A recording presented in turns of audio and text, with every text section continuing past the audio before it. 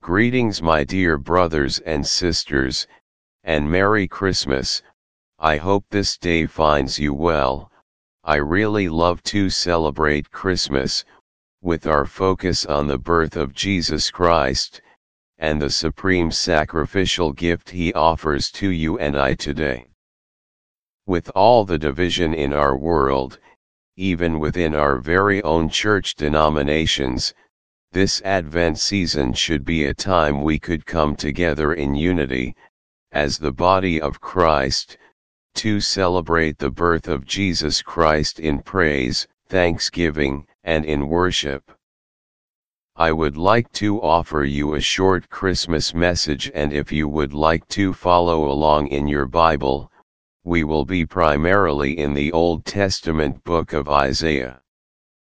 I want you to think back over the years, to the best gift, or the best memory you have, of past Christmases. Your mind will probably go back to the days of your youth. For me, there is one special tradition I recall when I was just a kid. It was not a particular gift, but a memory. Every Christmas Eve, after all the presents from our huge family were unwrapped, and yes, I received many, we would gather up all the wrapping paper and it would be a mountainous pile. As I recall, my brother Jeremy and I would play in the clutter and have a blast, with a lot of reveling and laughter from my family. It was a special time just to love, laugh, play and expend pent-up energy. It is funny, the expensive presents inside all those wrappers, I don't much remember them. Now, if you would, think back and remember, have you ever received a lavish gift, or have you ever given a lavish gift?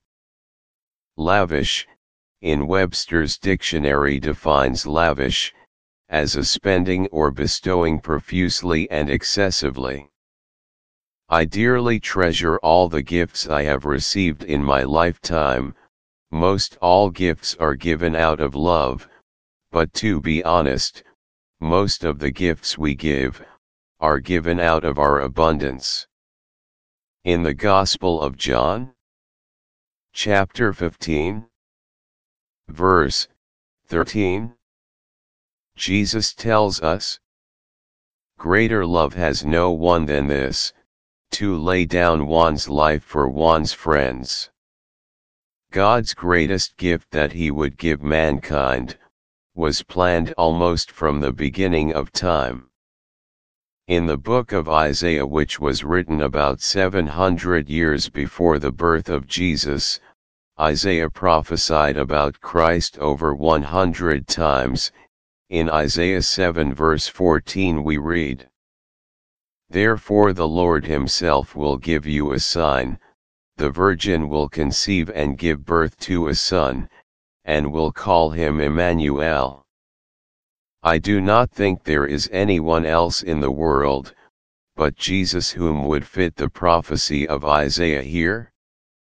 And in Isaiah 9 verse 6 we read, "For to us a child is born, to us a son is given, and the government will be on his shoulders, and he will be called Wonderful, Counselor, Mighty God, Everlasting Father, Prince of Peace.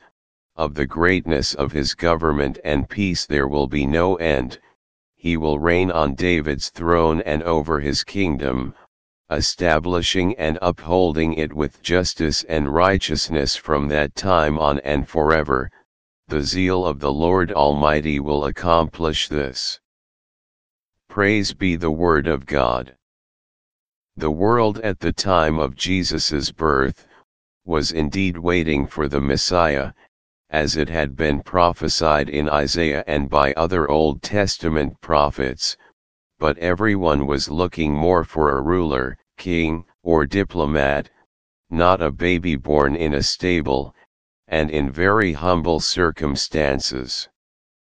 God in fact came down, took on the flesh of this world, and Jesus's ministry began, he would teach his disciples, followers, you and I, all we would need to know in order to receive the gift of salvation, simply put our faith in him.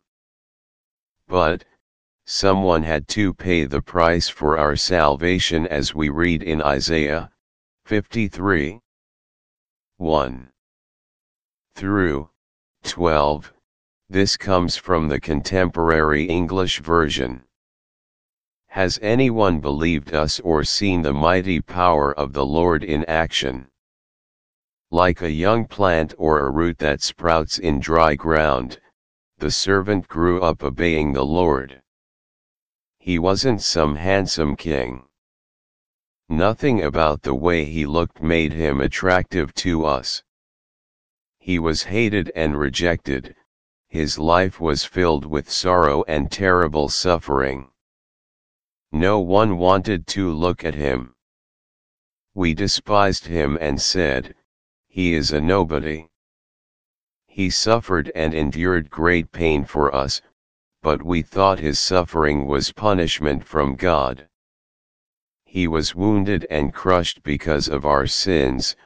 By taking our punishment, he made us completely well. All of us were like sheep that had wandered off. We had each gone our own way, but the Lord gave him the punishment we deserved. He was painfully abused, but he did not complain. He was silent like a lamb being led to the butcher, as quiet as a sheep having its wool cut off.